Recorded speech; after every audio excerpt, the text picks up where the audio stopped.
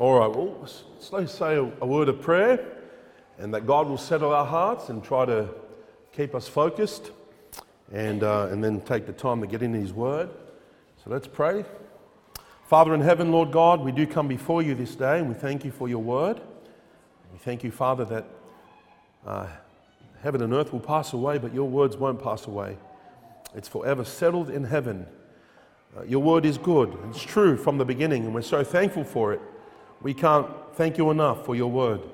It's powerful, Lord God. It's effective, especially, Lord, when we believe it in our own lives, propagate it. And I pray today that your people be encouraged, Lord, to understand that there is no faith outside of your Word. There is no faith outside of Christ. True faith, genuine faith, great faith is demonstrated in believing in you and your ways, your Word, your will. And I ask and pray that you'd edge this truth in our hearts this morning, that we'd be built up in the faith and live by faith. In Jesus' name, amen. Amen. Hebrews chapter 11, verse number 1. Now faith is the substance of things hoped for, the evidence of things not seen.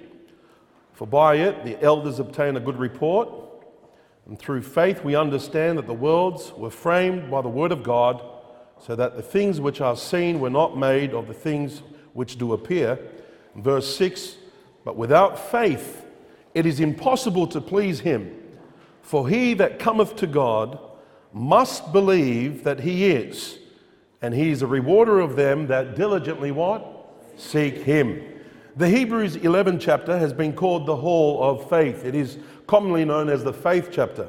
This letter was written to Hebrew believers who, for the most part, were still holding on to some of the old covenant practices. And from Hebrews chapter 1 to chapter 10, the Hebrew writer labels on the fact that Jesus is superior to the old covenant.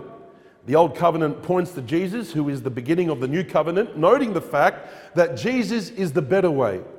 And this new covenant is found, no doubt, in the blood of Jesus Christ, who is a better sacrifice, and that the new covenant can only be entered in by faith in Jesus Christ.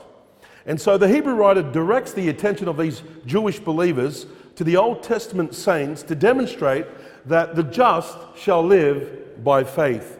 The statement is found several times in the epistles, and one time in the book of Hebrews in chapter number 10, verse 38, now the just shall live by faith. But if any man draw back, my soul shall have no pleasure in him. Now, having concluded chapter 10 as a theological standpoint, and indeed a biblical truth that the just shall live by faith, the Hebrew writer proceeds with chapter 11 from a practical standpoint. He says in verse 1, now faith is the substance of things hoped for. Now, we find in verse 1 a description of faith more than a definition of faith.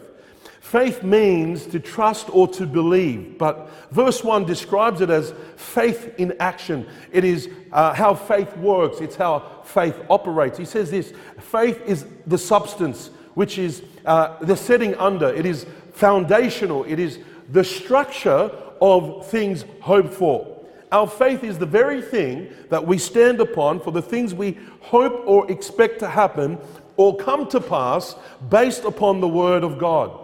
Faith is the assurance that we have and the hope that we have in God's Word that what He said will happen. Note the word hope. It's often used as an expression of things that we hope to see happen, like in a sense, I hope so-and-so comes today. But the biblical hope, and that the hope that we have according to God's Word, is an expectation that will happen. It's a full assurance. It's based upon God and His Word and His promises of what He purposed to do. Faith is the full confidence and expectation that when what we believe about the things of God from the beginning to the end in reality will come to pass. Hebrews 1 says, now faith is the evidence of things not seen. And so the evidence of things not seen relates to the things of God, the eternal things. Of course, His existence and the way He fashioned the world. the eternal kingdom of God and every single detail that accompanies the kingdom of God. Christ himself, who is the hope of glory, heaven, hell, and those things, the evidence of not seen. Faith, which is our foundation, is the confidence in the conviction of what we cannot see with our own eyes based upon the promise of God or the Word of God. We believe God, although we cannot see him, because we see the evidence of his handiwork. For the invisible things of him from the creation of the world are clearly seen, being understood by the things that are made, even his eternal power and glory and Godhead.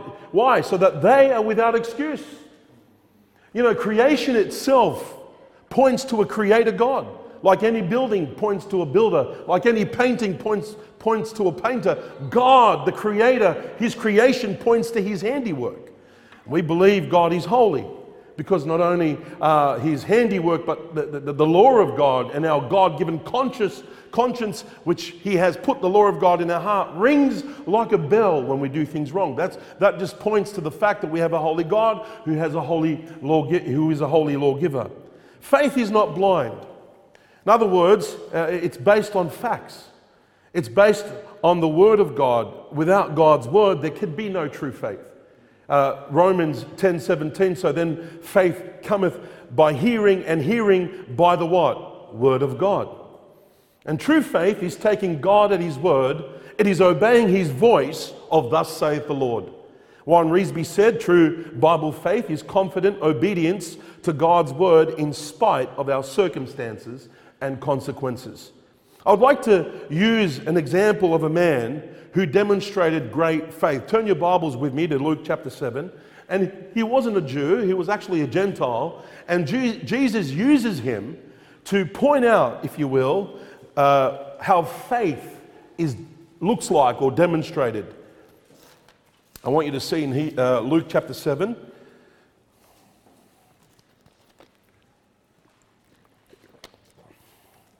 And have a look at verse 1 of Luke 7. Now when he, Jesus, had ended all his sayings in the audience of the people, he entered into Capernaum, and a certain centurion's servant who was dear unto him was sick and ready to die. And when he had heard of Jesus, he sent unto him the elders of the Jews, beseeching him that he would come and heal his servant. And when they came to Jesus, they besought him instantly, saying that he was worthy of whom he should do this. For he loveth our nation, and he have built us a synagogue. Then Jesus went with them, and when he was now not far from the house, the centurion sent friends to him, saying unto him, Lord, trouble not thyself, I'm not worthy, thou shouldest enter under my roof. He says, Wherefore, neither thought I myself worthy to come unto thee, but he said, Say in a word, and my servant shall be healed.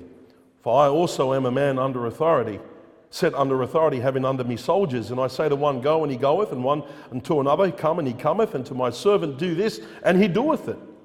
And when Jesus heard these things, he what? He marveled. He marveled at him, and turned him about, and said unto the people that followed him, I say unto you, I have not found so great faith, no, not in Israel.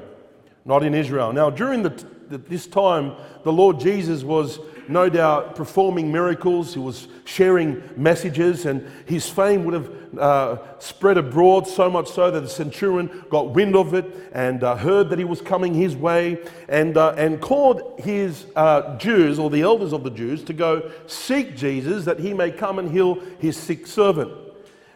He was, ready to die. He was at the point of death. And in verse 2 says that very clearly, that he was dear unto him. He was sick and ready to die. Now, let me just say just a bit of background about a centurion. A centurion was a Roman official that was a soldier that was in charge of about 100 soldiers under him. He was working for the Roman government. He was prominent in position. He was prominent in power. He perhaps was pagan by birth. Hence, him being a Gentile, he would have been wealthy as he had a servant, and also had connections with the Jewish people. And he held the Jewish people in high regard. and built them, if you will, a synagogue, helped build this synagogue. So the centurion sends not only the Jews, but the elders of the Jews to Jesus to intercede on his behalf so he could come and heal his sick servant. Now, I would say that he did this because, again, he didn't feel that he was worthy. He didn't feel like Jesus would heal perhaps any kind of Jew, but the elders of the Jew to intercede on his behalf because he was a Gentile. He perhaps was thinking that he'd get a better chance at his request with the elders, and they perhaps convince him to come as him being an uncircumcised Gentile. And notice verse 4 and 5. And when they came to Jesus, they besought him instantly, saying that he was worthy of whom he should do this, for he loveth our nation, and hath built us a synagogue. Now, I don't know if perhaps he wanted them to go and kind of beg in such a way that they were making him proud and worthy and so forth.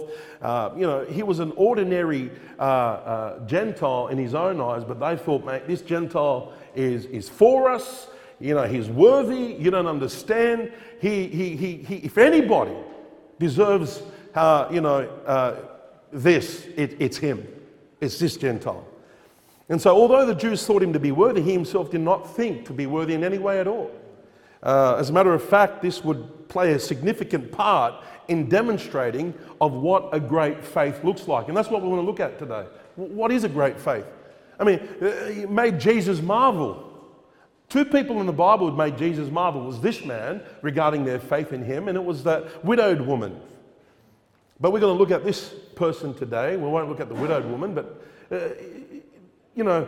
considering himself to not be worthy and not even approach Jesus and say to Jesus, I'm not even worthy to come to you, or you even come into my house, come under my roof. I'm not worthy of that, displays a humility that is a reflection of his faith of who he was dealing with. And so, first of all, what is the demonstration of a great faith? It accompanies humility. All right, verse 6 to 7, Jesus went with them, and when he was now not far from the house, the centurion sent friends to him, saying unto him, Lord, trouble not thyself, for I am not worthy that thou shouldest enter under my roof. Wherefore neither thought I myself worthy to come unto thee. So genuine faith has an attitude of humility. When a person sees their unworthiness, listen, it is a reflection of who he is in the light of who is before him. Who is he? I'm a sinner. Yeah, I am a Gentile, but I'm a sinner. Who's before you? The Lord. Listen, Hebrews 11:6 says that without faith it's impossible to please him, for he that cometh to God must believe that he's what? That he is. And he believed, and we'll see it later on in Matthew chapter 8, it's a contrast of this passage, he called him Lord. He believed the Lord, God manifested in the flesh, and he, a remarkable Gentile, to say the least, knowing Gentiles knew. See, you understand that Gentiles, some of the Gentiles knew the things of the Messiah because they were on the outskirts looking in to what the promises were given to Israel, and some of them would have desired them. Some of them would have wanted to be a partaker of those by faith. And there's no doubt that this, centurion had this knowledge of who was before him, and it was a reflection of who I am to say, I'm not worthy. In the light of who I am and who he is, he saw it. Well, Peter saw it. Remember when Peter finally saw Christ who was before him, and he fell down at Jesus' feet, saying, depart from me, for I am a sinful man, O what? O Lord. What about Paul when he saw it? He actually said to Timothy, this is a faithful saying and worthy of all acceptation, that Christ came into the world to save sinners, of whom I am what? Chief. And the prodigal son, when he came to the end of himself, he saw it. And he said to his father, I have sinned against heaven and in thy sight, and no more worthy to be called thy what? Son. What about John the Baptist? He saw it. In verse 16 of Luke 3, he said, I indeed baptize you with water, but one mightier than I cometh, the latchets of whose shoes I am not worthy to unloose. You know what he was saying, John? John was simply saying this, I'm not even worthy to be your servant. Because that's what servants did. They came and undo the sandals and they washed the feet. And he says, I'm not even worthy to do that. You see, what you have to understand, I am not worthy, has an undeserving element to it. I don't deserve this. This is a high calling. This is way beyond me. This Gentile official, Roman official, understood his unworthy state, knowing he was in the presence of the Lord.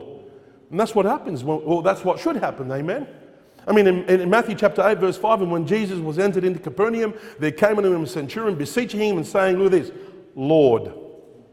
Lord. Now, I understand that many, like that rich man, would come to him and say, Lord, and other people would come to him and say, Master, or Rabbi, and so forth. But this is a demonstration of what was taking place. He didn't just say this with his lips. You can actually see this account. And not only that, but Jesus attributing to him great faith that this man really had him at length as his Lord. It leads us to the next point. What is the great demonstration of a great faith? Well, it has a humble disposition, but it also has a complete respect and reverence for God or for the Lord and a dependence upon him. Have a look at verse 7. In other words, he did recognize the lordship of Christ. Verse 7, wherefore neither thought I myself worthy to come unto thee, but look at this, but say in a word. Say in a word, and my servant shall be healed. You know, genuine faith must be wholly dependent upon Christ and his word. And this centurion knew the powerful word of God. I've heard it said and put like this, and I very much appreciate this statement. It says, faith begins with believing in God's person, that he is who he says he is, and faith ends with believing in God's promises, that he will do what he says he will do.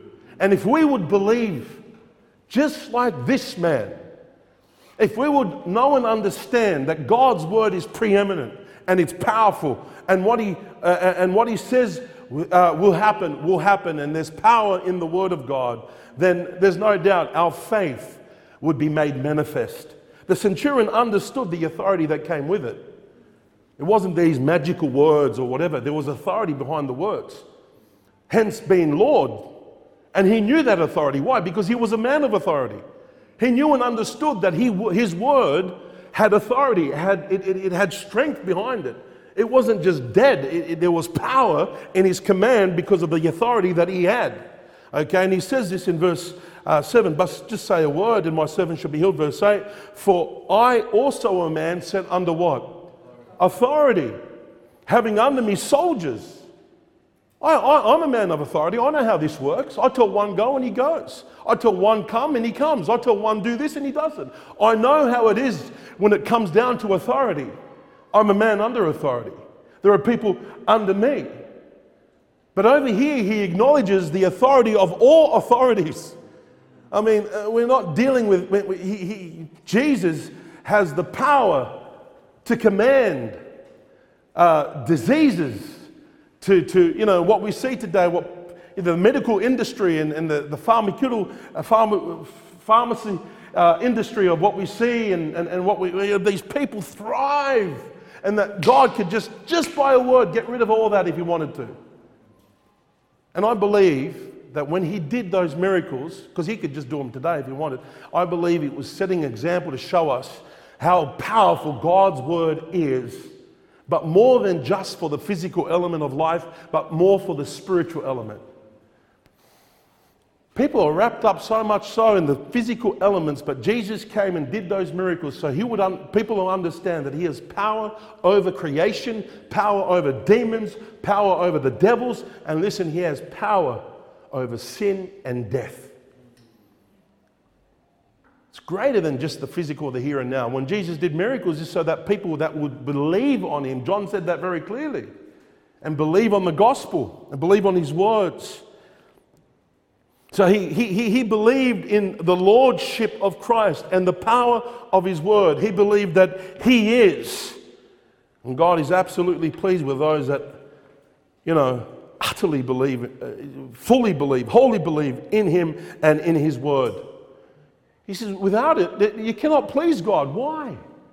Because when you come to him and you believe that he is, you believe that he's God and he's Lord and his word is above all, that he magnifies his word even above his name, you're believing in his integrity, you're believing in his character, you're believing in his wisdom, his righteous judgment, and what God says he will do, and you trust that. There's no reason to doubt it. And he believed it. Faith gives God his proper place in our lives.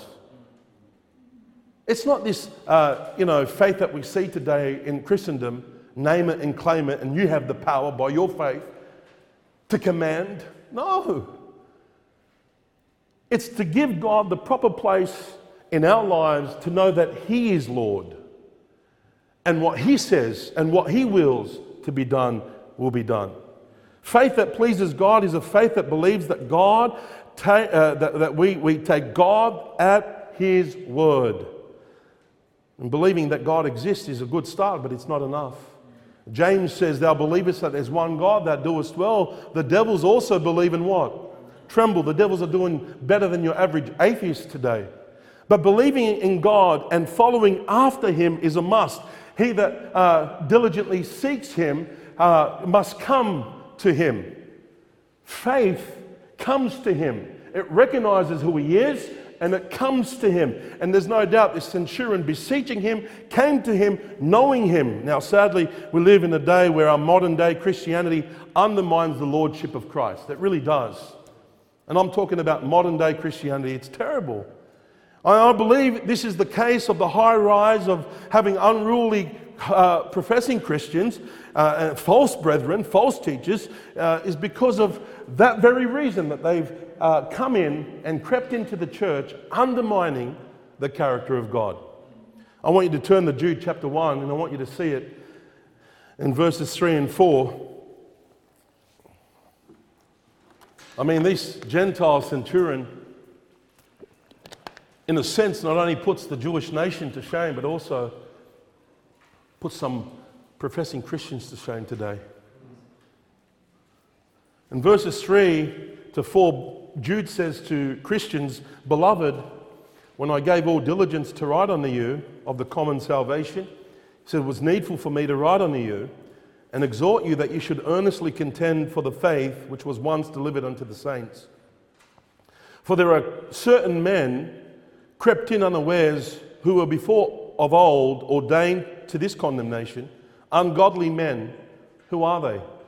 Men that turned the grace of God into lasciviousness, and denying the only Lord God, our Lord Jesus Christ.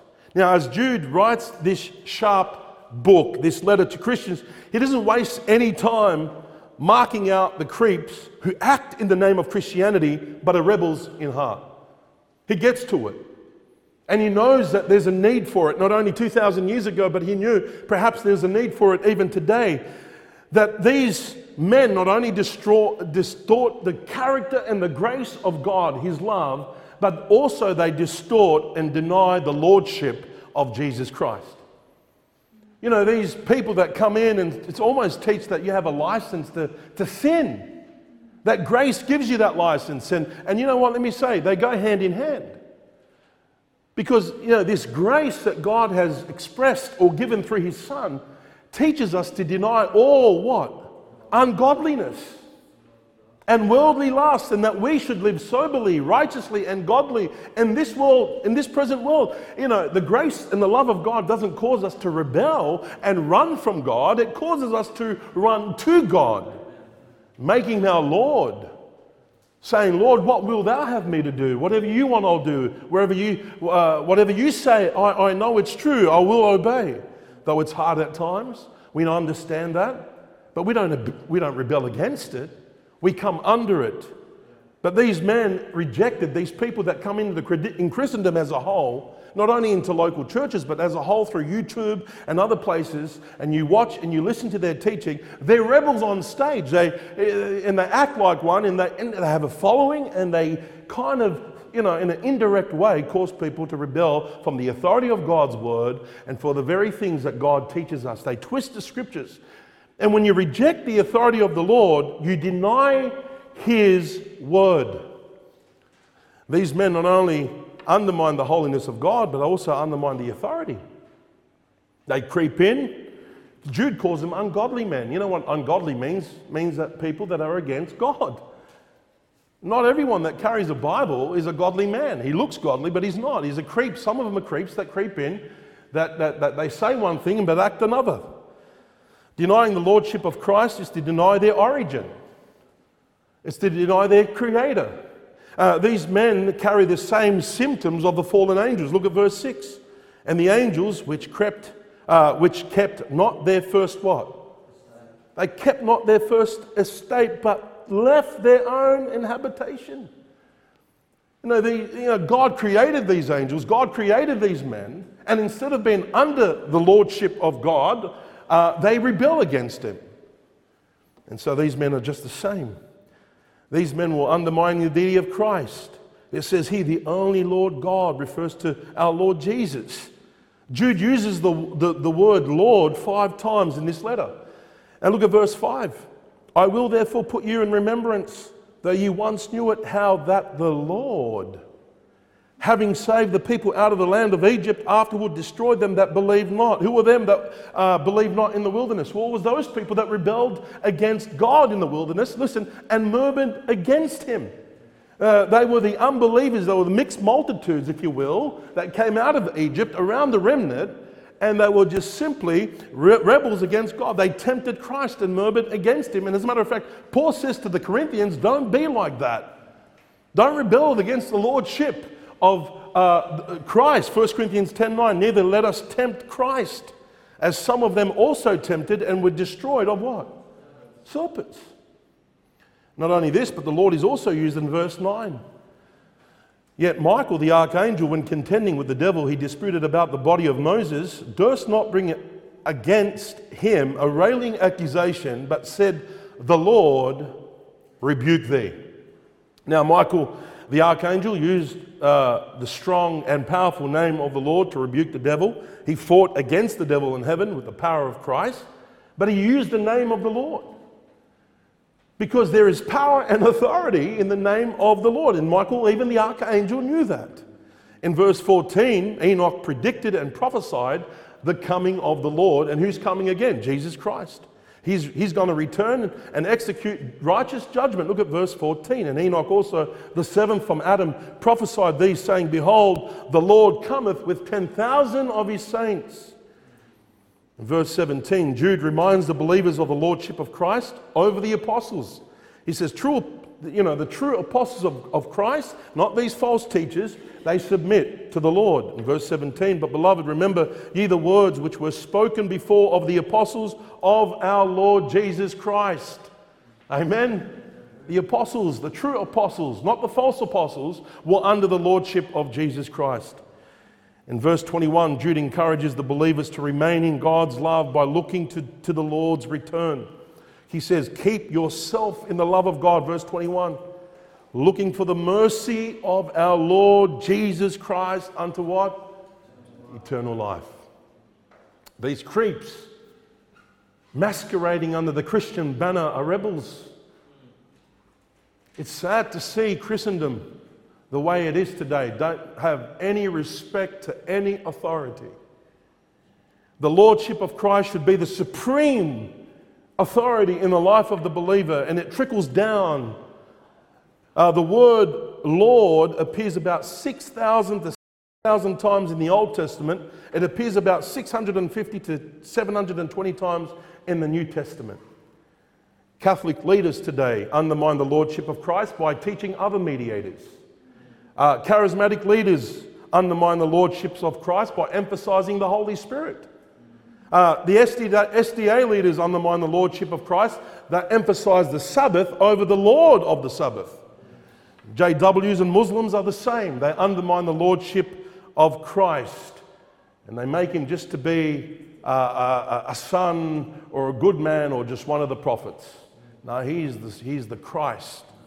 He's God manifested in the flesh. He's the Lord of glory, and God has given him a name above every name, and at the name of Jesus every knee shall bow. We must learn to bow to the lordship of Christ now. These men do not in any way have a heart to obey the Lord Jesus Christ. In Luke 6 verse 46, he says, "Why call me Lord, Lord," look at this, "and do not the things which I say." Now I want you to see the response to the centurion's attitude. Go back to Luke chapter 7 and look at verse 9. Look at the response.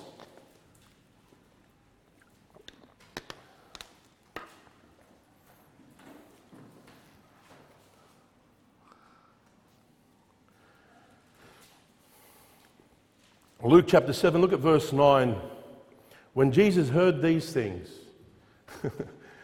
he marveled. He marveled. I believe the most amazing thing in this encounter is the reaction of the Lord to this centurion. Cause him to marvel. You know what it means to be in amazement, to be in wonder. Like, I can't. Wow. What an attitude. What a disposition to have. Instead of having I'm worthy, he's worthy, we're all worthy. No, we're not worthy. Hey, listen, brethren, we're not even worthy to be alive. Who are we? The psalmist said in Psalm 8, who are we? Who are we that God will visit us, that made the stars and the moon? Who are we? I mean, the psalmist was blown away that God would have even an interest in man. Who are we? We're not worthy. We're not even worthy of eternal life. We're not worthy of anything. And that you have people and professing Christians living like as if they're worthy. But not only this, he was amazed at the fact that he knew and understood the power in God's word and the authority that came behind it. And he submitted himself under it. He was dependent. When Jesus heard these things, he marveled at him. Remember, this centurion had the attitude of John the Baptist. There's no doubt. I'm not even worthy to unbuckle his shoelace, so to speak. I'm not even worthy to be a servant. I'm not even worthy to come to you. I'm not even worthy that you'd come to me. Just say a word and it'll be done. There was a holy reverence. There was a faith that understood who was before him and what his word meant. Now, let me just say, how much faith in God and his word do we need? Because this great faith, all of a sudden our mind will simply go to, man, he had this big faith, this great faith. And we kind of think, how do we have this real great faith? But it's not in a mass. Luke chapter 17, verse 5, the apostle said unto him, Lord, increase our faith. And Jesus said, if you have faith as a grain of what? Mustard seed, you might say unto the sycamore tree, be plucked out by the root, and be thou planted in the sea, and it should obey you. And in Matthew chapter 17, all right, let's have a look at the mustard seed there. Have a look at this. How big should our faith be in Christ? Look how big. Because it's not about us. It's the subject of the faith, our faith. It's not even about our faith. It's not even, in a sense that look how great I am. No. It's an attitude and a disposition of who he is, and believing who he is, and trusting who he is. And it's a reflection on how I behave. I behave in such a way when I put this little faith in him. Look, you either have faith or you don't. You either have it or you don't. You either believe that he is or you don't. You believe his word or you don't. It's not about how great faith in mass. No, Jesus said if you just have this little faith, He's trying to have this hyperbole. All you got to do is believe in me, believe. How? Like this centurion. Look at this attitude, see? In Matthew chapter 17, he said this, because of your unbelief, for verily I say unto you, if you have faith as a grain of mustard seed, and you say to the mountain, unto this mountain, remove hence from yonder, and it shall be removed, and nothing shall be impossible unto you. You know, why couldn't we do this, Lord? Why couldn't we do that? Because of your unbelief. You either have faith or you don't. And so faith demonstrated is knowing who He is and knowing who you are in the light of who He is and obeying Him and knowing and understand that His word is able to do what He said it will do. You know why a lot of people doubt their salvation? Because they don't believe in the promises of God. They don't believe that God, would say what He said will happen, will happen. You either have faith in Christ or you don't. You either trust His word or you don't. Jesus was amazed at the fact that this centurion was not great in himself, but rather marveled at the fact that he just believed in God or the Lord and His word. He believed it. There was no doubt.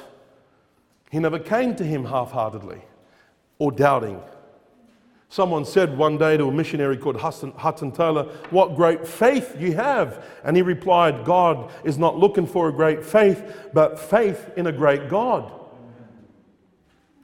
Don't misunderstand Jesus and what He was saying. He was just showing, look at this faith, how He believes in me and my word. Look how it's demonstrated and look how it behaves itself. It's a faith that pleases God. It's an attitude of our hearts and minds according to what we have before us and what we see, the handiwork of God. That's where it begins, the creation, the light of creation and the light of conscience and then the light of Christ and His word. I mean, listen, you can't end up accepting Christ and His word if you reject your conscience by rejecting the law or the moral law of God and His holiness, and you sure cannot get there if you reject the Creator altogether.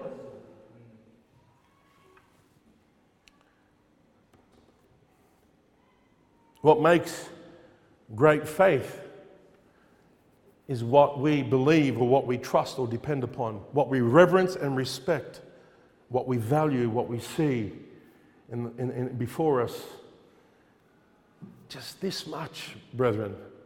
If you would just believe God and His word and you take it, if you would believe this Bible to be God's word, because it's a reflection on how you behave. I run to God. I say, God, whatever your word says it, that settles it. I'm under it. I don't question it. I might have some questions in relation to it, but I don't question it. I believe it. And today you have scribes or wannabes that always undermine this book very subtly from the pulpit. I believe every word in this book. I believe God is able to preserve every word. I have every word. If we don't have it, then we're all men most miserable. God is not that powerful. God is not able to say what He said He will do. I believe He is. And I take it by faith, and I know that if He said no man lives on bread alone, but by every word that proceeds out of the mouth of God, I've got to have every word. I've got to have it.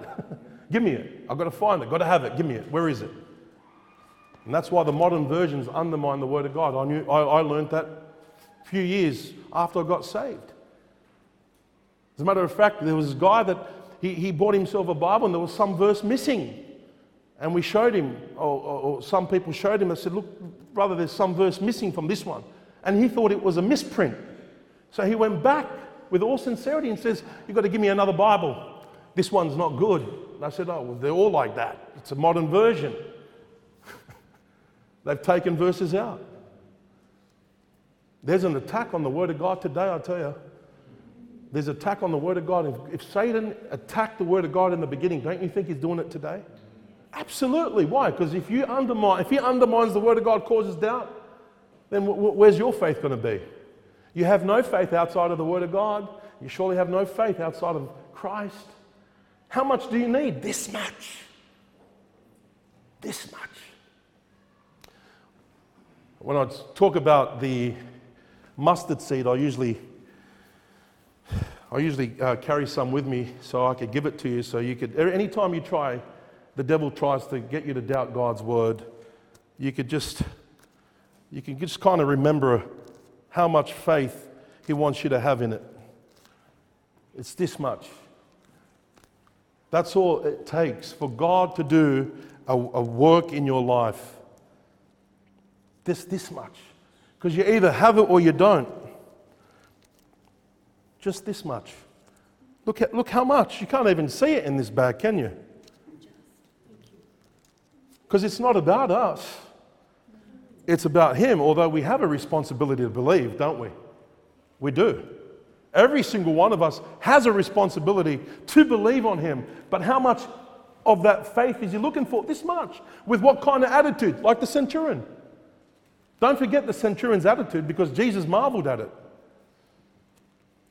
Faith is not, I'm going to do a great work for God and look at all these works. Well, what kind of attitude do you have in doing that?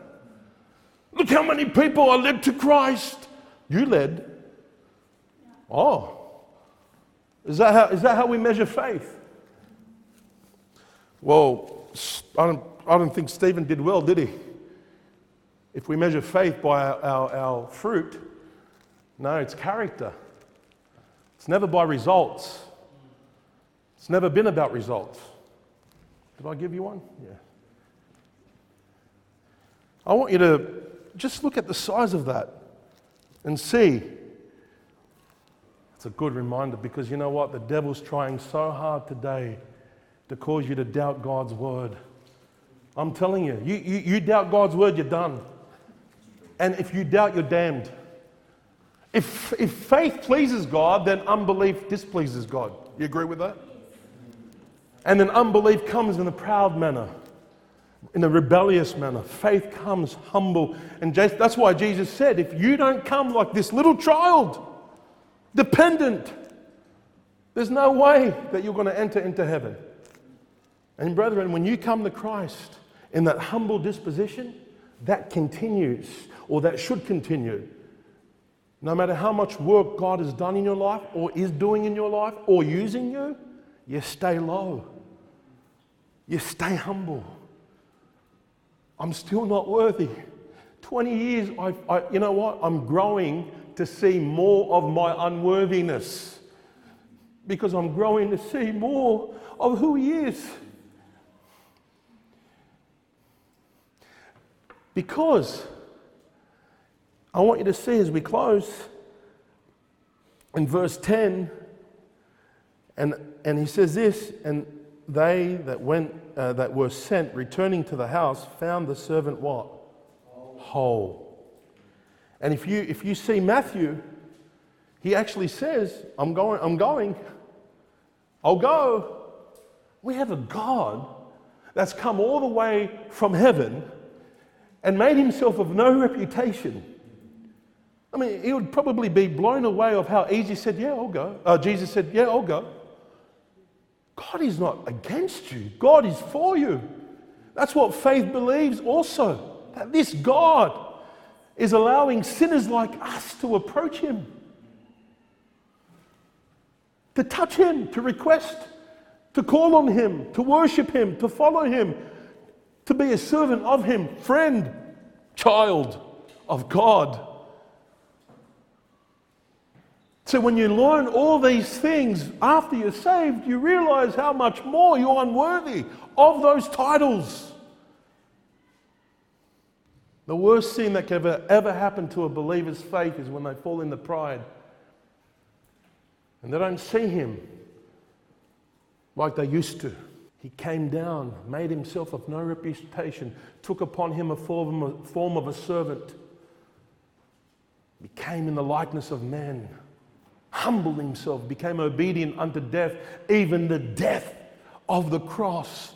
I mean, if anybody exhibited or demonstrated humility under the authority of God the Father, listen, it was Jesus Christ.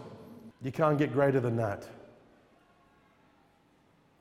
He always did what the Father told him to do. And he found joy in doing it. You know, people today, they have joy in rebelling against God. They love it. They thrive at it. They become enemies. And God forbid that any one of us in this room will follow the pattern of the world and even professing believers that twist or distort the grace of God and His Lordship in our life. In Matthew's Gospel, Jesus associates His faith to that which can be saving faith. I want you to see it in Matthew chapter 8, verse 10, as we begin to close.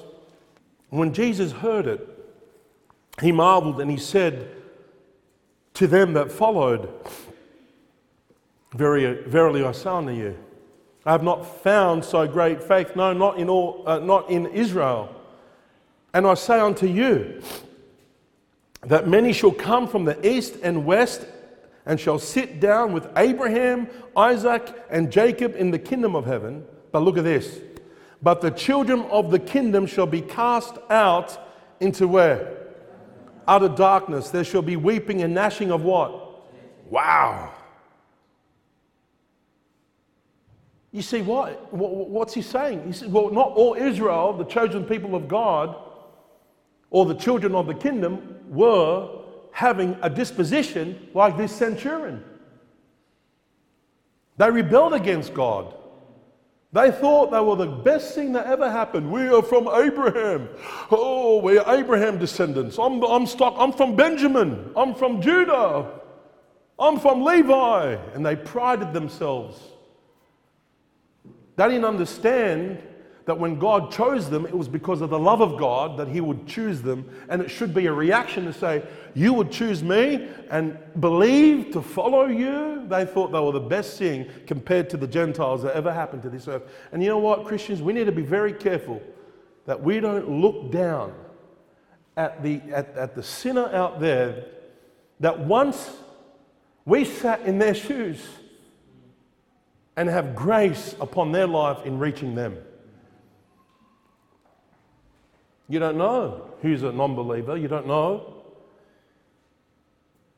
who will reject. You don't know who's the hog and dog until you simply go and continue to love on people and show them the way to salvation. You just don't know. You think that centurion will ever get saved?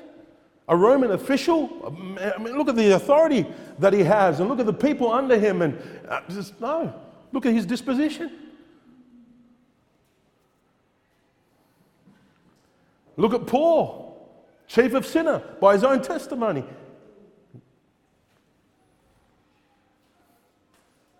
And then he said in verse 13, Jesus said unto the centurion, go thy way, and as thou hast what? Personal faith. He believed. It wasn't like God gave him the faith to believe, and then, what great, no, he believed. You believed. You had this disposition. Faith is not a work. Paul reconciles that with Ephesians chapter 2, verse 8. The gift of God is eternal life. It's salvation. By grace are you saved. By grace are you saved through faith, and that not of yourself. It is the gift of God, not of works, lest any man should boast. It's by faith in God's grace. Faith is not a work. It's a disposition of what we just learnt today in a great God. And he commended his faith in a sense, as thou hast believed, so be it done unto thee. And his servant was healed in the self same hour. And my Bible says in Hebrews 11 verse 6, he's a rewarder of them that diligently what?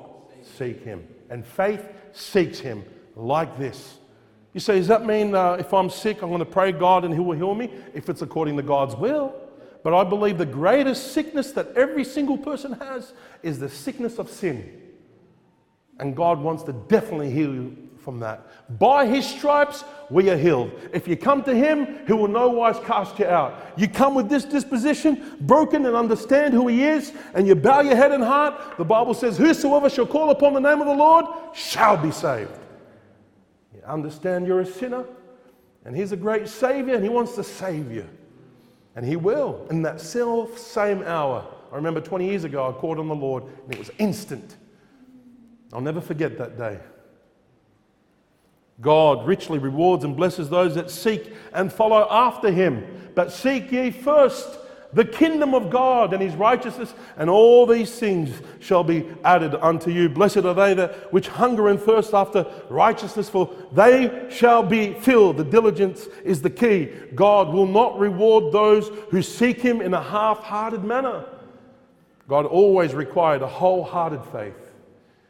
Jeremiah 29:11, for I know the thoughts that I think towards you, saith the Lord, thoughts of peace and not of evil, to give you an expected end. Then shall ye call upon me, and ye shall go and pray unto me, and I will hearken unto you, and ye shall seek me and find me, and when ye shall search for me with all your heart. Romans 4 verse 20, talking about Paul, he staggered not at the promises of God through unbelief, but was strong in faith, giving glory to God, and being, look at this, fully persuaded that what he had what? Promised, he was able to also do what? Perform. And therefore it was imputed to him for what? Righteousness. There is faith. Taking God at his word. You take God at his word? Do you see yourself as unworthy? You know and understand the grace of God that have appeared unto all men? Do you care for the word of God? Is it the authority behind? Do you call him Lord, Lord, and do not obey him? Or he's your Lord, he's your Savior, he's your Lord, and you follow him? I pray by God's grace you'll understand what this great faith looks like. I want to be able to finish the end of the road by hearing, well done, my good and what? Knowing that I pleased him. And how do you please him? By faith. You live by faith. Don't forget this humble disposition. And don't forget the Lord of your life. Don't forget it. Amen? Let's pray.